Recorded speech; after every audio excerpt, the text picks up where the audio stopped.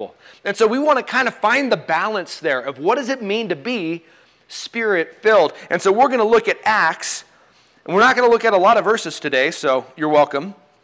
But Acts 2, we're going to start in verse 42 and see really these habits. And this was a unique time. This is kind of cool because, again, Jesus died, rose from the dead, ascended into heaven, sent his disciples back to Jerusalem, said, wait there for power. Acts 1:8, that's what was on our bumper video. It says, you will receive power when the Holy Spirit has come upon you, and you will be my witnesses in Jerusalem, Judea, Samaria, at the ends of the earth. The point of the Holy Spirit coming in power was to be a witness. So the Holy Spirit comes upon them. There's 120 in a room. Awesome scene, tongues of fire, wind blowing. Kind of emotional, pretty exciting. They start speaking in tongues. They go outside, and Peter preaches the first Christian sermon. And he is a little bit blunt. He's a little bit not politically correct, where he goes out there and he's like, hey, by the way, you all are not okay. I mean, he said it in maybe more loving than that, but no, he didn't. He said, you killed the Messiah. The one that God made, Lord and Christ, you killed him. And his message there is the same message to us. Our sin put God in flesh on the cross. The living God, the one who never sinned, went to the cross for us. And that was Peter's message. You put him on the cross. But, by the way, this was God's plan from the beginning. So although it's the worst thing that's ever happened in the history of the world, it's the greatest thing that's ever happened in the history of the world. Because through Jesus' death, we could be forgiven of sins. Through Jesus' resurrection, we see that his sacrifice was accepted by the Father, and we can now have life in him. And so Peter preaches that sermon, and at the end, the people go, what do we do? It says they're cut to the heart. There's emotion in that. They're broken because of their sin. They're broken as they realize the Messiah came and we missed it. We killed him, or we were here, we missed it.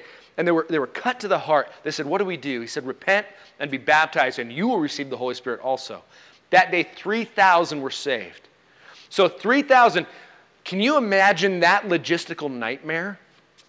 I mean, what if one day we had 3,000 people saved? It's like, oh boy. How do we take care of these people? And we're going to see, I think, some keys in here of how they did that. But here's a lot of people all of a sudden saved. And there's some purity in the church. It's brand new. The apostles are still there. We're going to see soon in Acts some trouble in the church that they have to deal with. But it seems like there's a little bit of purity right here at the first, and we see their habits. So look with me at Acts 2, starting in verse 42. It says, and they devoted themselves, this they is the 3,120 that are now part of the church. They devoted themselves to the apostles' teaching and the fellowship, to the breaking of bread and the prayers. And awe came upon every soul, and many wonders and signs were being done through the apostles. And all who believed were together and had all things in common. And they were selling their possessions and belongings and distributing the proceeds to all as any had need.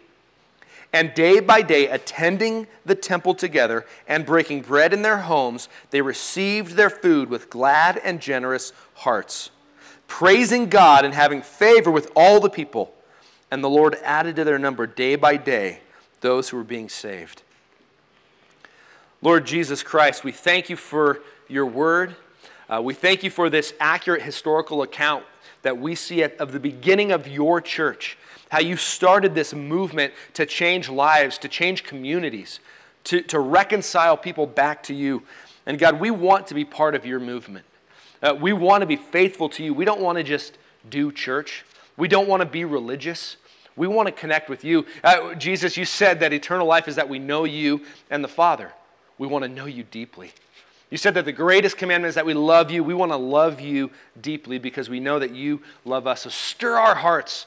Stir our faithfulness in you, God. It's work that only you can do. And Holy Spirit, we invite you to be here among us, that we would be Spirit-filled here and in all the homes where we're watching, that you would stir us to glorify you. In Jesus' name, amen. So here we're going to see 5 priorities of the early church. And I would argue these are 5 priorities that should also be our priorities. Now in Acts, there's some things that are descriptive, And there's some things that you could say are prescriptive. It's just describing what happened. And other times it's telling what happened, but also and the church should continue to do this. And so we see some of both in this passage.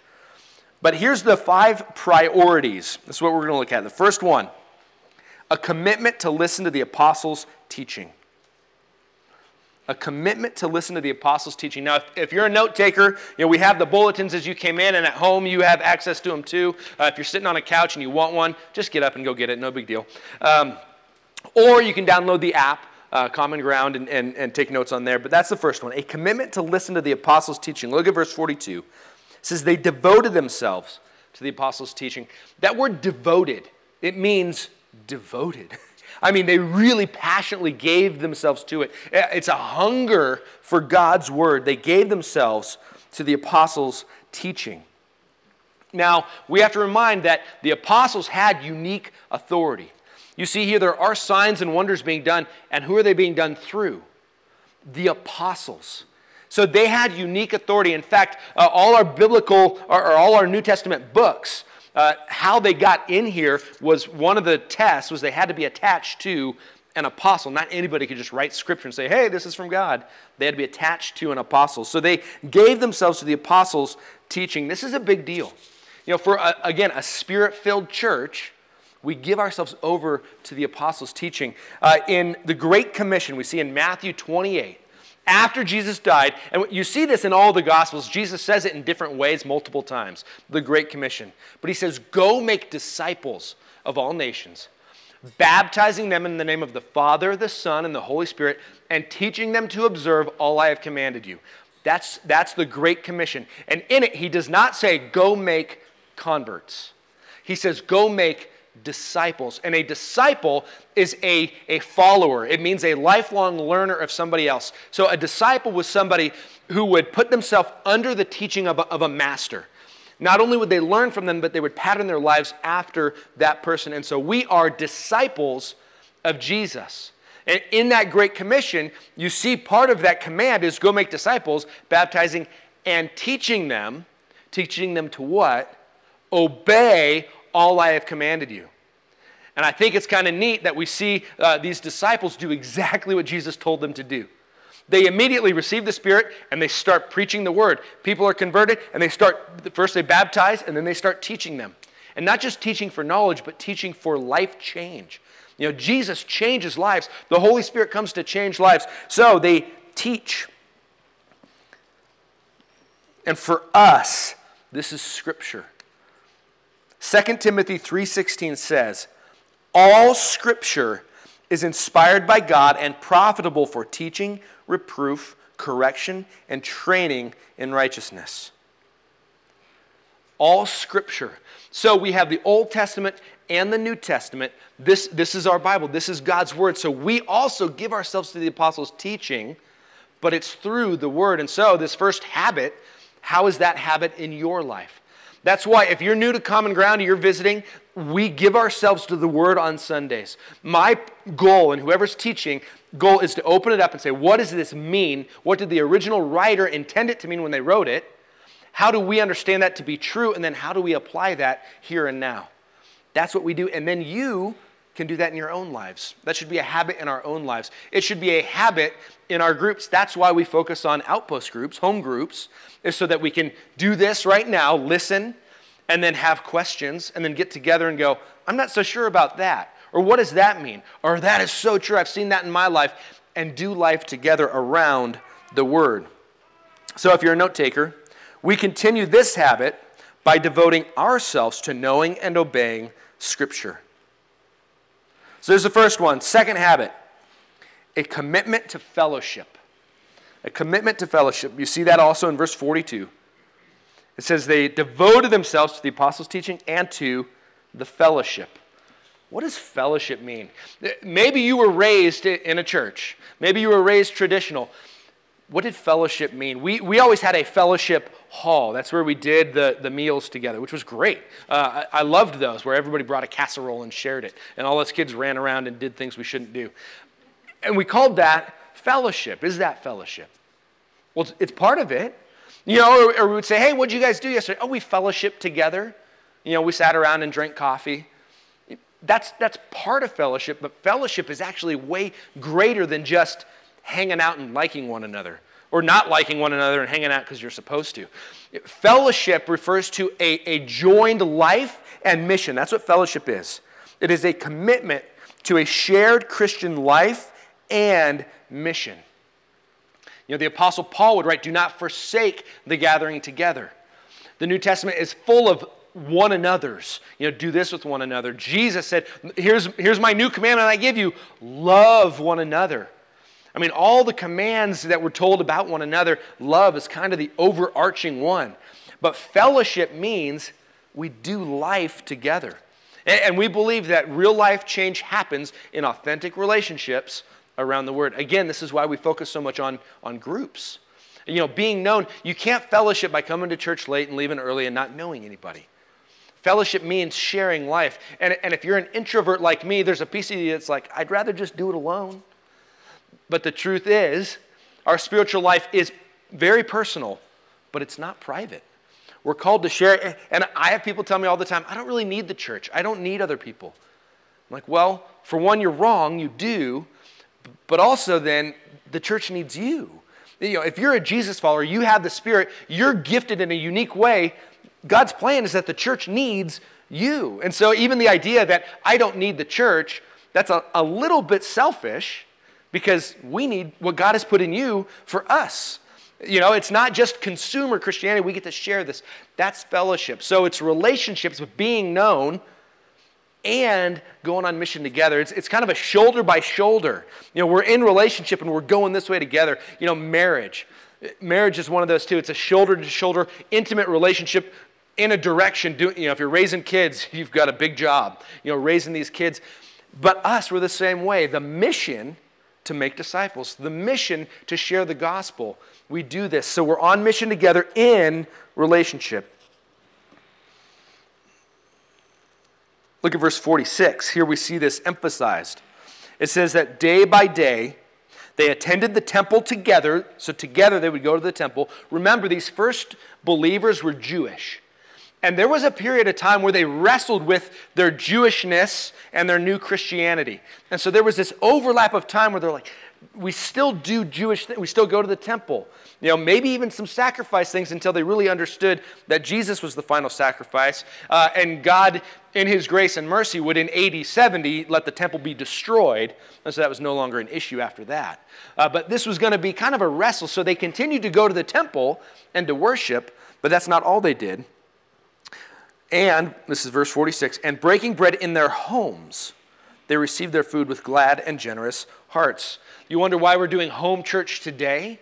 Because this is one of the things that we see. How do 3,000 people gather together? They don't. Not in this they didn't have buildings. There were synagogues around, Jewish, but you weren't going to fit them all in one. The pattern that they made, that they came up with was, we're going to go house to house. They did small groups. They did outpost groups. You read through the New Testament, a lot of those early churches were in homes. People would host it. And so, again, that's why we're trying it out today. Maybe in this COVID environment, this is something God wants to use here and now in our country, some home churches, because it's okay. But yet, we're always going to continue to do this. So if maybe you're like, well, we have this building and it's great, we're not going to stop doing this, so don't worry about that. But part of this fellowship was getting together in homes, sharing life. And that leads to the third one. The third habit, what do we see here? Verse 42. It says, and to fellowship and the breaking of bread. Breaking of bread, what's that? Eating together. Kind of like that video you saw, that weird guy just a minute ago talking about bless. Eating together. They had the habit of getting together and having meals. Now, it also includes the Lord's Supper. And so as you read the commentators on this, all really agree. This is talking about two things, having meals together and the Lord's Supper, or what we often call communion. And the way they did it often was they would get together for this meal, and then they would observe the Lord's Supper during the meal, similar to how Jesus did it with His disciples that first night, the Last Supper in the upper room. We do it here every other week. We have them up front. And so we celebrate the Lord's Supper, but also, again, part of this is eating together. So, number 3, a commitment to eating together and taking the Lord's Supper. And again, where did they do this? Verse 46, breaking bread in their homes. They received their food with glad and generous hearts. In their homes, this idea of hospitality, that was part of the early church. Hey, we're coming over.